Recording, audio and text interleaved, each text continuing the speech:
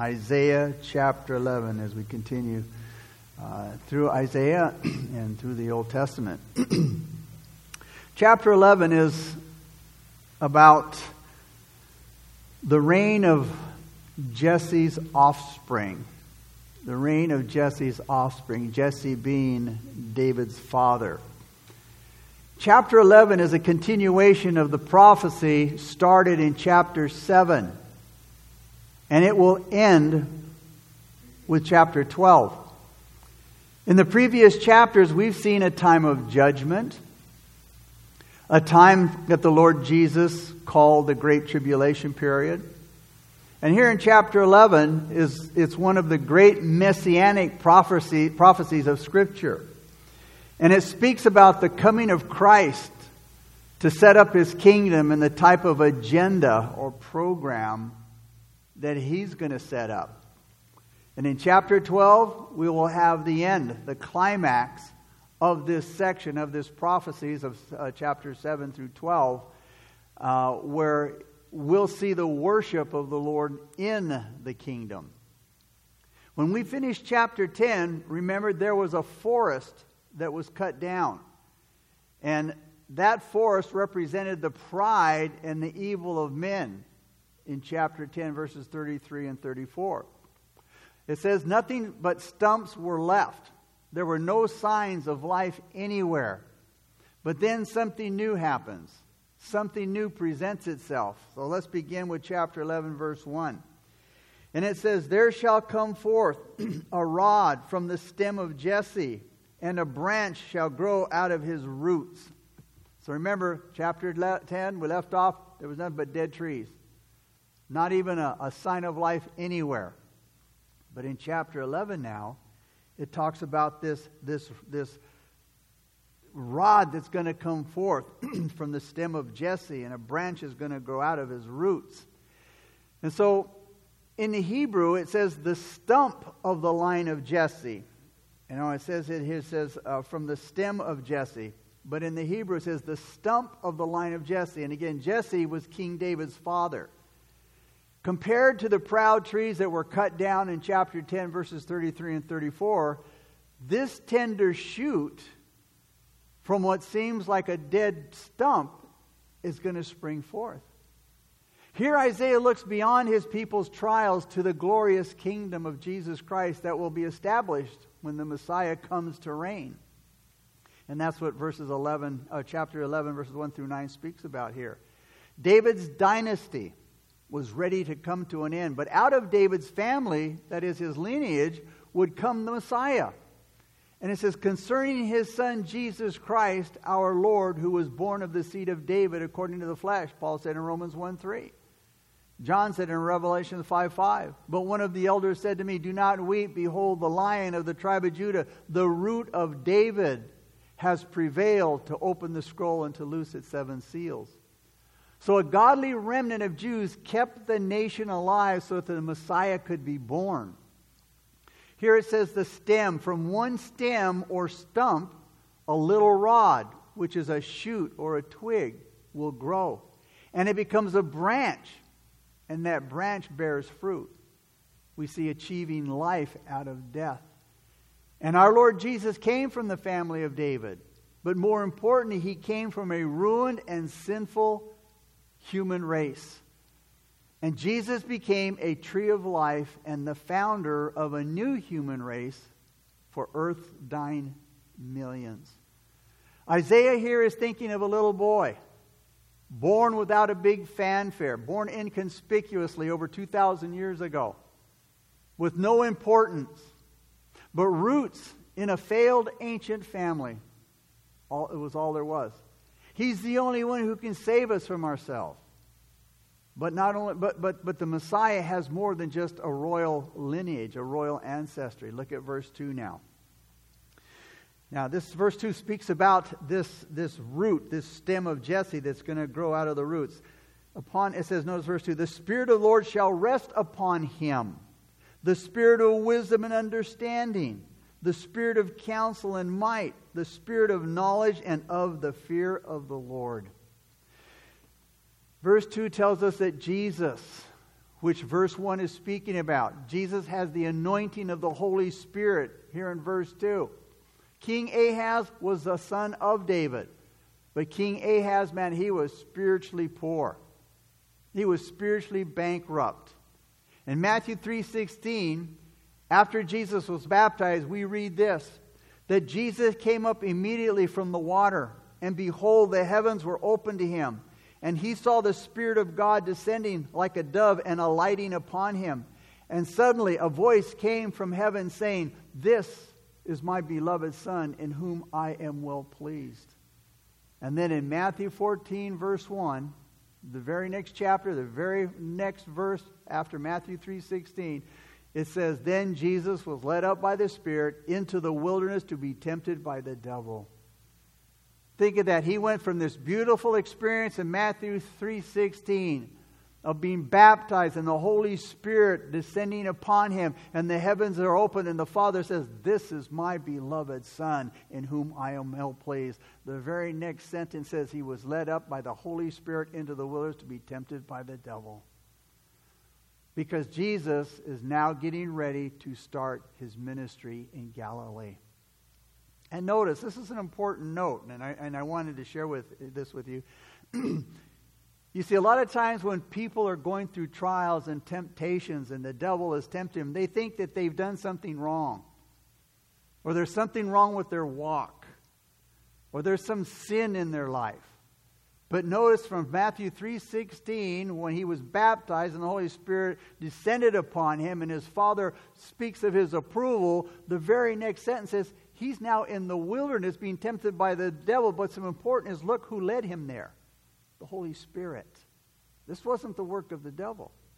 The Holy Spirit led Jesus there, and then Satan tempted him because he's getting ready to start his ministry in Galilee. And Satan, right off the bat, is wanting to stop the ministry of Jesus. The note is this: you can be filled with the Holy Spirit and you can obey God's will, and you will still have temptations and trials. That's the nature of the Christian walk. Now, Jesus doesn't use or need our strategy or our methods for power to accomplish his will. He has another way of building the perfect world. And verse 2 here gives us the sevenfold Spirit that rested on Jesus. Now, this sevenfold Spirit represents the completeness of power. It says it's the Spirit of the Lord, the Spirit of wisdom, the Spirit of understanding and of counsel and of might and of knowledge and of the fear of the Lord. The sevenfold Spirit of completeness. The Holy Spirit is one person, though it says here the sevenfold Spirit. The Holy Spirit is one person. The number 7 speaks of the fullness and the completeness of his ministry. Now, the number 7 in Scripture doesn't necessarily mean perfection.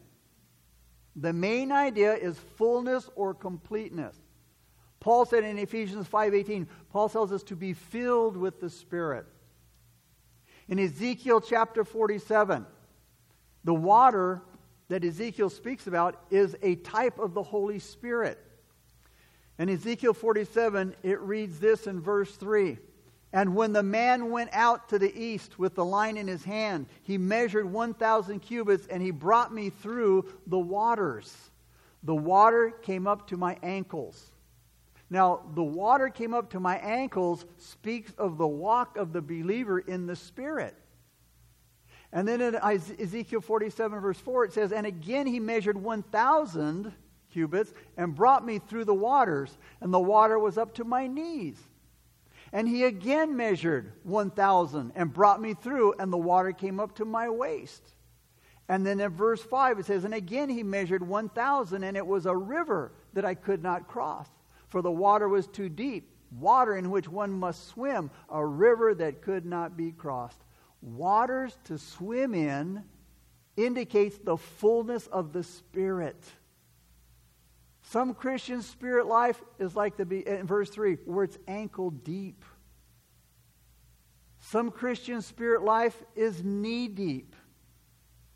And some Christians' walk with Christ is waist deep, and some are swimming in the Spirit. Now, you don't meet very many Christians who are really filled with the Holy Spirit, swimming in the Spirit like Ezekiel said. That the Holy Spirit is just running out all over them. If they're just overflowing with the Spirit of God. That is, they're victorious, they're powerful, they're joyful, they're effective, they're loving, they're fruitful, they're faithful, they're committed. That is to be, again, the life of the Christian, like Christ's life. The Lord was the exception. Isaiah says that the Spirit of the Lord, here notice, shall rest upon him in verse 2. The Spirit of the Lord shall rest upon him. Jesus, in his humility, went out, performed his ministry in the power of the Holy Spirit. And when he comes again, he's going to rule in the power of the Holy Spirit. Then verse 2 said, the Spirit of wisdom rested upon him. The Spirit of wisdom. Paul said in 1 Corinthians 1:30, he, that is Jesus, became for us wisdom from God. Paul said in Colossians 2:3, in Christ are hidden all the treasures of wisdom and knowledge. Wisdom here is the ability to discern the nature of things through the appearance. Okay, Jesus is the only one who can lead and guide you and me through this life. And we are no match for this world today, for the world today. This world will eat us up. We need the Spirit of wisdom. We need Jesus, who is that Spirit of wisdom. James said in chapter 1, verse 5, if any of you lacks wisdom, ask and it will be given to you liberally. You can have as much wisdom as you want. God says, I'll give it to you. Third, it says that it's the spirit of understanding. Understanding is the ability of discerning the difference of things in their appearance, which means spiritual discernment. We need to be able to discern things that we see. You know, what is it really that we're seeing? The appearance of it. We need the Holy Spirit to discern. All right, we need spiritual discernment. And again, it's really sad to see how many Christians don't have any or little discernment at all. You know, I'm kind of surprised the way that some people will follow some man or some woman purely on human basis. That is because they like the way he or her looks. They like their personality. Oh, they like them because they're so funny and they tell great stories or they're so nice, and yet they never really know what that person is saying. Or if what that person is saying is really true, or if it lines up with the Word of God. Paul said in 1 Corinthians 2:13 and 14, these things we also speak, not in words which man's wisdom teaches, but which the Holy Spirit teaches, comparing, notice, spiritual things with spiritual. But the natural man, that is the man that's not born again, the natural man does not receive the things of the Spirit of God. That's why you can share the gospel and you can share spiritual things, and they just look at you with a glazed look in their eyes because it's going just like this. Because the man without the Holy Spirit can't understand the things of the Spirit that you have, which you're trying to explain to them. That's why prayer is so important, to break through to that person who's not born again. That God will allow them to be able to see and to understand long enough to know the truth and to make that decision. Paul goes on to say, but the natural man does not receive the things of the Spirit of God, for they are foolishness to him. That's why they joke about us and call us weirdos and whatever, because what we're telling them is just, oh man, they're talking weird stuff. And I remember the day that Raul witnessed to me. I went home and told my mom, he's finally gone off the deep end, Mom.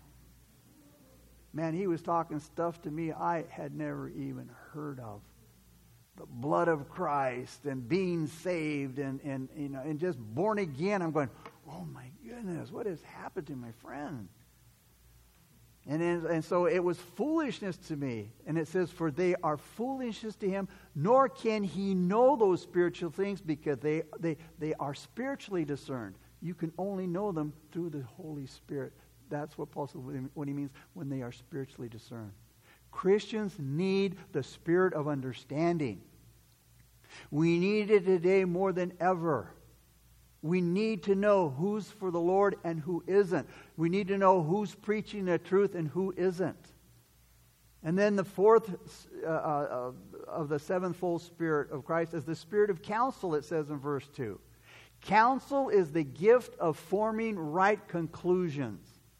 And all of us need counsel at some time or another. Jesus never asked anybody for advice. He never held committee meetings. He never asked for counsel. He gave counsel. Isaiah chapter 40 verse 13, Isaiah said, "Who has directed the Spirit of the Lord, or as his counselor has taught him?" He always knew what to do, and he always does, and he always will. The fifth sevenfold Spirit of Christ is the Spirit of might. The Spirit of might. This power is the ability to carry out the things that God calls us to do with energy, with power. And how we need power today. Paul says in Philippians 3:10, that I may know him and the power of his resurrection. We need Christ's power for victory today over many difficulties and temptations that we face in this life and in this walk. And then 6 is the Spirit of knowledge. That is the knowledge of Jehovah God. The knowledge of Jehovah is knowledge that's founded on the fellowship of love and the fear of Jehovah. Fear that is wrapped around in reverence for him. There can be no knowledge unless you know God. Because he's all knowledge. Because knowledge comes from God, because God is omniscient. He knows everything. And to know God is the first rule, the first need of all true religion. Did Jesus know God? We need to remember what the branch of Jesse here mentioned in verse 1, which is Jesse said when he was here on earth. Jesus said in Matthew 27:11, Jesus saying, "No one truly knows the Son except the Father, and no one truly knows the Father except the Son, and those to whom the Son chooses to reveal him." The seventh Spirit of the Lord, the fear of the Lord. The fear of the Lord is the heart of biblical religion, Christianity. The fear of the Lord includes knowing that God is supremely holy. And it's a fear. When it says fear, it's not like a cowardly fear where you're afraid God's going to whack you with a stick or something. You know, it isn't that kind of a fear. It's a reverential fear. It's based on recognizing his holiness together with full reverence before him. We reverence him because of who he is. True religion is a reverent and godly fear because it recognizes that the creature, that is us, is nothing but dust before the Creator. And he lays face down in God's presence, expressing itself in reverential wonder. It's like Revelation 19:4, and when John said, "And the 24 elders and the 4 living creatures fell down and worshiped God who sat on the throne." It's just a reverential fear of God. Because he's holy and he's supreme, and I am but dust. And the Spirit, the Holy Spirit, produces the fear of the Lord in those who he gives this gift. Even the Messiah will be filled with the fear of the Lord in order to do his mighty work. Now look at verse 3. His delight is in the fear of the Lord, and he shall not judge by the sight of his eyes, nor decide by the hearing of his ears. This is good counsel for all of us to remember and for all of us to practice. The Messiah's judgment will not be based on the ordinary ways that most of us get our information, is by what we see and what we hear, based on our senses. Our eyes and our ears can trick us. They can only give us an outward idea of what we're really seeing and hearing. You know, you've heard the expression, believe half of what you see and none of what you hear. That's kind of what's being said here. And as Jesus is not going to based on what he sees and on hearsay. And for perfect justice, there has to be absolute knowledge. In other words, we have to know, we have to get, and we have to have all the facts before making any verbal, decision or say anything about what we see and what we hear. I have to get, and I have to have all the facts. That is, I have to have knowledge that you can't get just through the ordinary senses of the eyes and the ears. Verse 4. But with righteousness, notice, he shall judge the poor and decide with equity for the meek of the earth, and he shall strike the earth with the rod of his mouth, and with the breath of his lips he shall slay the wicked. Those who needed the Messiah's righteous judgment the most are the poor and the oppressed, because they're easy targets. It's always been that way.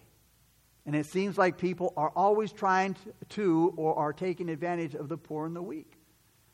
And when they went to men to try to get justice, they didn't get it. That is God's people. When they went to men to try to get justice, they didn't get it. But the Messiah is going to judge all men equally and fairly. And as far as the earth is concerned, it says here, notice in verse 4, that God is going to strike it. He's going to strike it. And with the word of his mouth, Isaiah said, he's going to judge the earth and all men by his word. His word is a saving word as well as condemning word. That very word that he speaks that will save you, if you reject it, it will also condemn you. Verse 5. Righteousness shall be the belt of his loins, and faithfulness the belt of his waist. In other words, he's going to wear righteousness like a belt, and he's going to wear truth like an undergarment. The thing that's going to guarantee the Lord's reign is going to be his righteousness and his faithfulness. And the purpose of Christ's reign on this earth is to bring in a reign of righteousness and justice and to restore the authority that Adam lost by the fall. Verses 6 through 10 now we see the coming peace. Verses 6 through 10. The wolf also shall dwell with the lamb. The leopard shall lie down with the young goat. The calf and the young lion and the fatling together. And a little child shall lead them. The cow and the bear shall graze. Their young ones shall lie down together. And the lion shall eat straw like the ox. The nursing child shall play by the cobra's hole, and the weaned child shall put his hand in the viper's den. They shall not hurt nor destroy in all my holy mountain. For the earth shall be full of the knowledge of the Lord as the waters cover the sea. And in that day there shall be a root of Jesse, who shall stand as a banner to the people. For the Gentiles shall seek him, and his resting place shall be glorious. The Messiah, anointed by the Holy Spirit, is the only one who can renew nature. He made this world. He created this world and everything that's in it. He loves it, and he's going to make it new again. Revelation 21:5, it says, Then he who sat on the throne said, Behold, I make all things new. And John was speaking of Jesus, who was sitting on the throne. Jesus said, Behold, I will make all things new.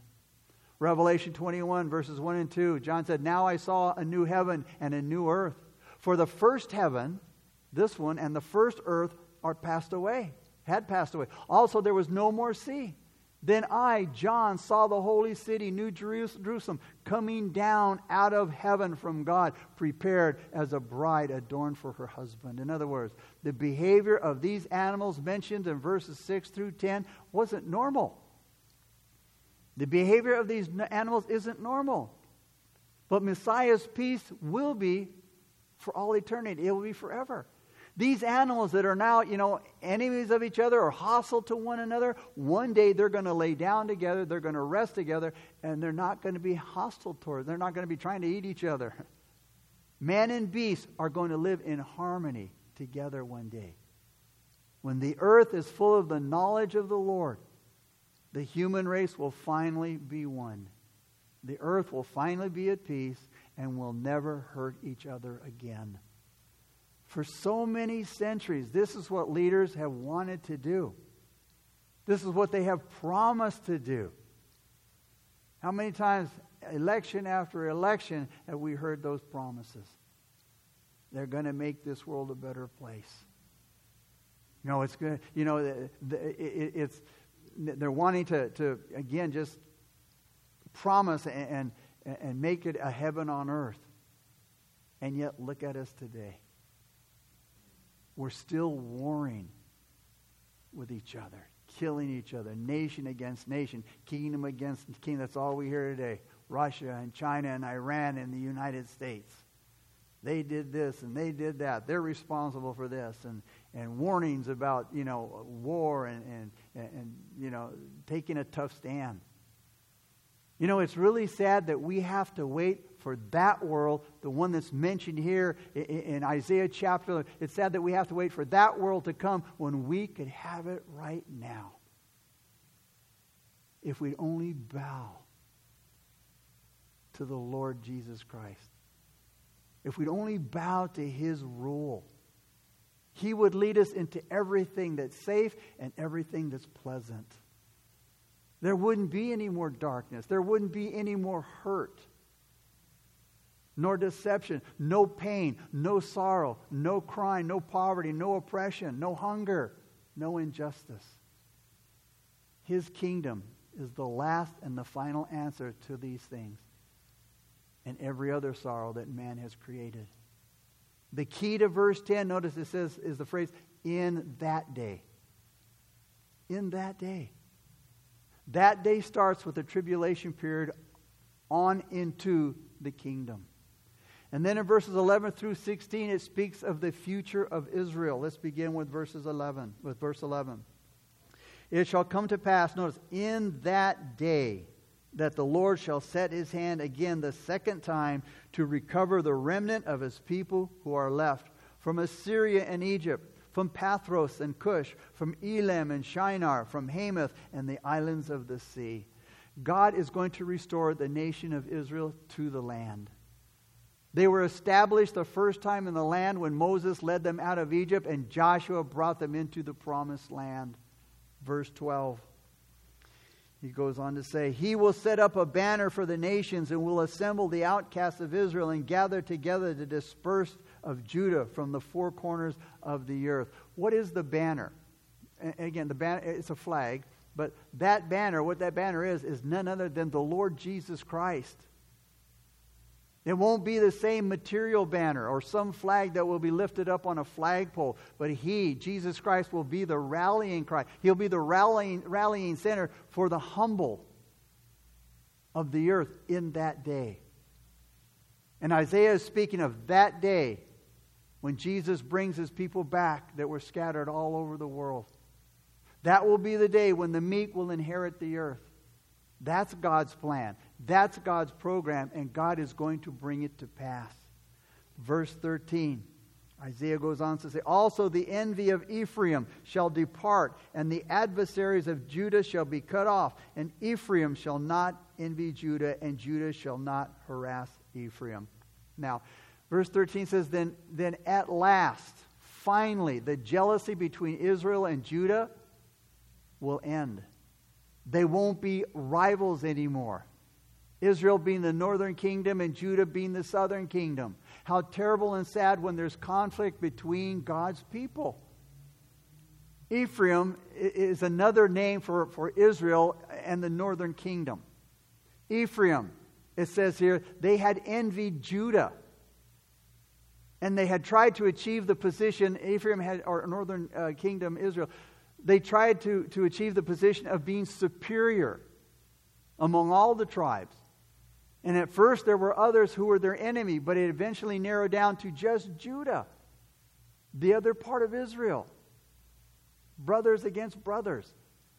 When Jacob blessed Judah, he gave them, that is Judah, the preeminence. And the tribe of Judah was more in number than Ephraim, or the northern kingdom, and also first in war. There were bad feelings that were caused because of their quarrels with each other. Those quarrels between the northern kingdom and the southern kingdom, that is Israel, resulted in wars between the northern and southern tribes of Israel. How many times has envy been the reason for trouble in the church? We Christians have to guard our hearts so that no envy or nor jealousy ever is allowed to creep in.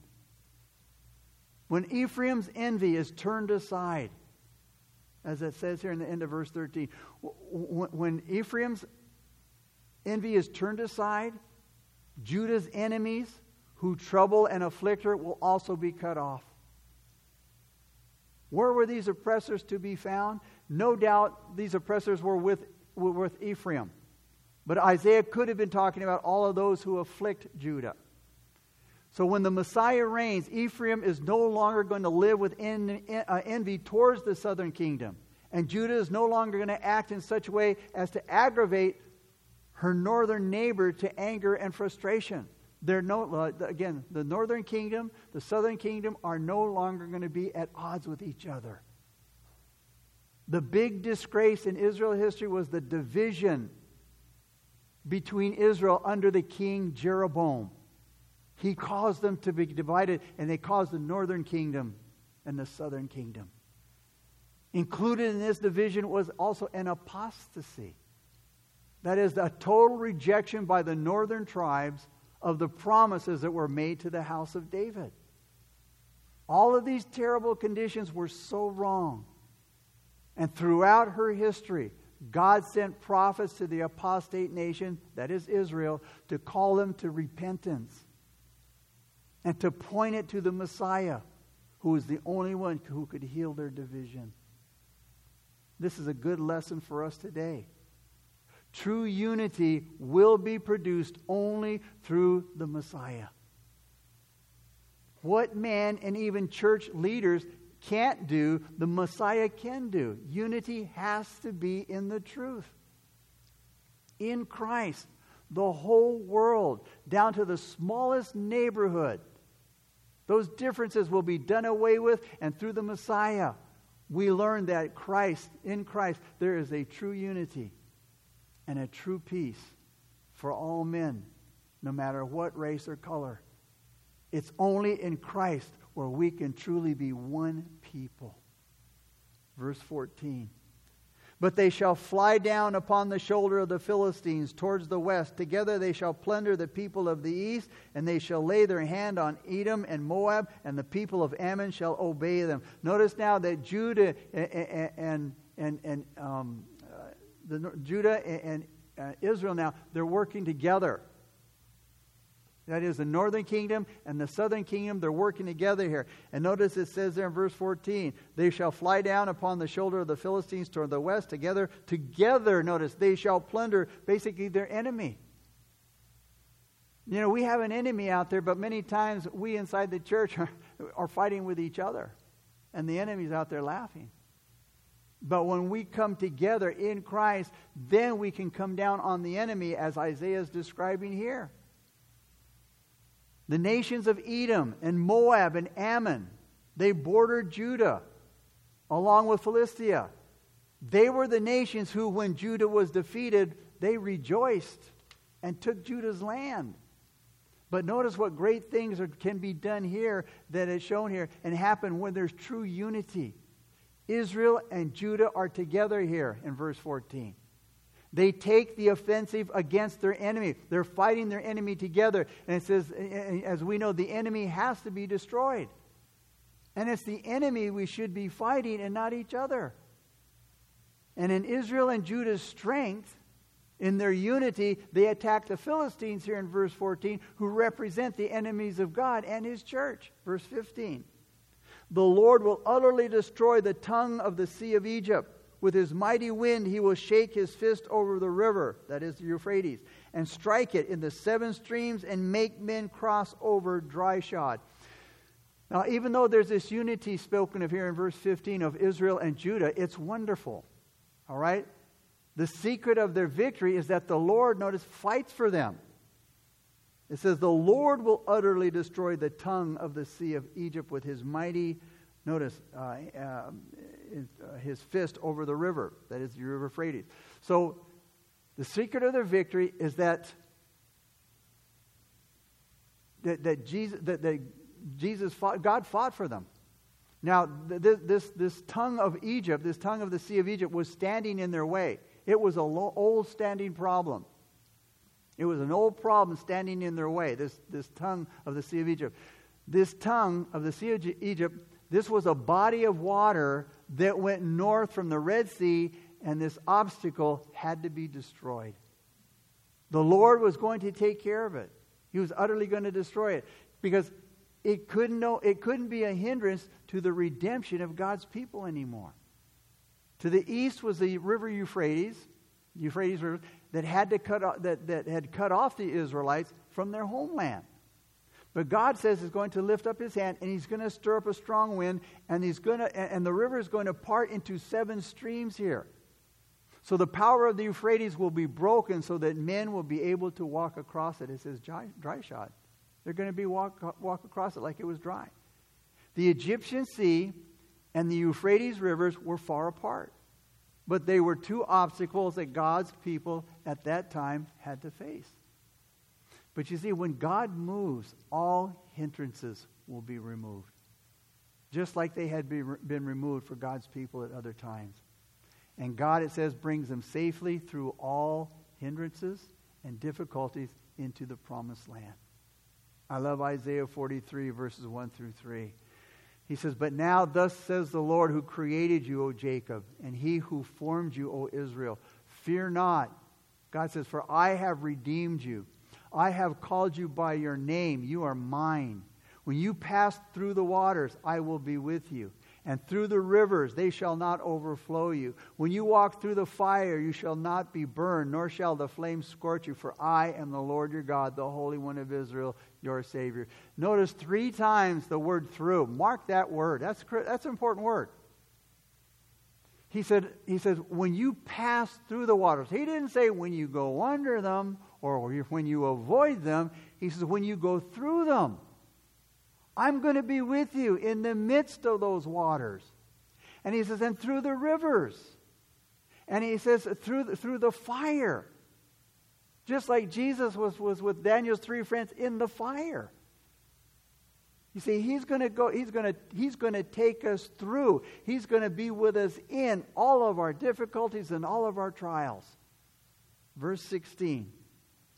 "There will be a highway for the remnant of His people who will be left from Assyria as it was for Israel in that day that He came up from the land of Egypt." When Assyria has finished her work, that is when God's through using her as an instrument to judge His people,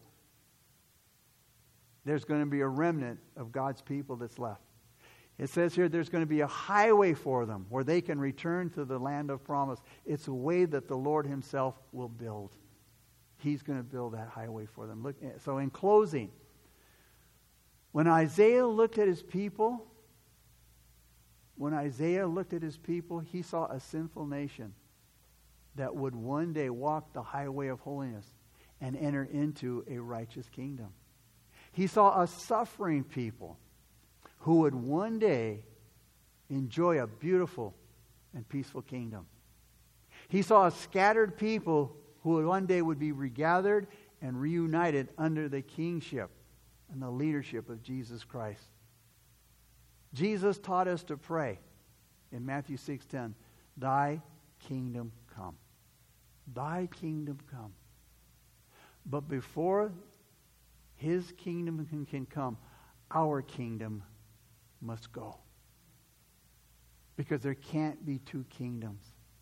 You cannot live in the kingdom of God and in the kingdom of the world. You can't have a divided heart. You can't serve 2 masters. Only when His kingdom comes can there be real peace, total peace on earth. Father, again, we thank You for Your word. We thank You for this beautiful prophecy, God, this beautiful chapter about Jesus Christ. About that day when Messiah sets up His kingdom and He rules with the word of His mouth. And one day, this old earth will be passed away and the old heavens will be passed away. And as John said, there will be a new heaven and a new earth. A new earth that comes down. Everything is new. No more pain, no more sorrow. No more trials or temptations, no more tears. And so, Father, we long for that day. And as Hebrews says, may we be looking unto Jesus. Looking unto Jesus. Looking up. For we know that our redemption draws nigh. So, Father, help us to stay focused. Help us to stay centered. And to look to you, Father, for all things. We thank you, Lord. In Jesus' name we pray. Amen. All right, just let you know, Sunday.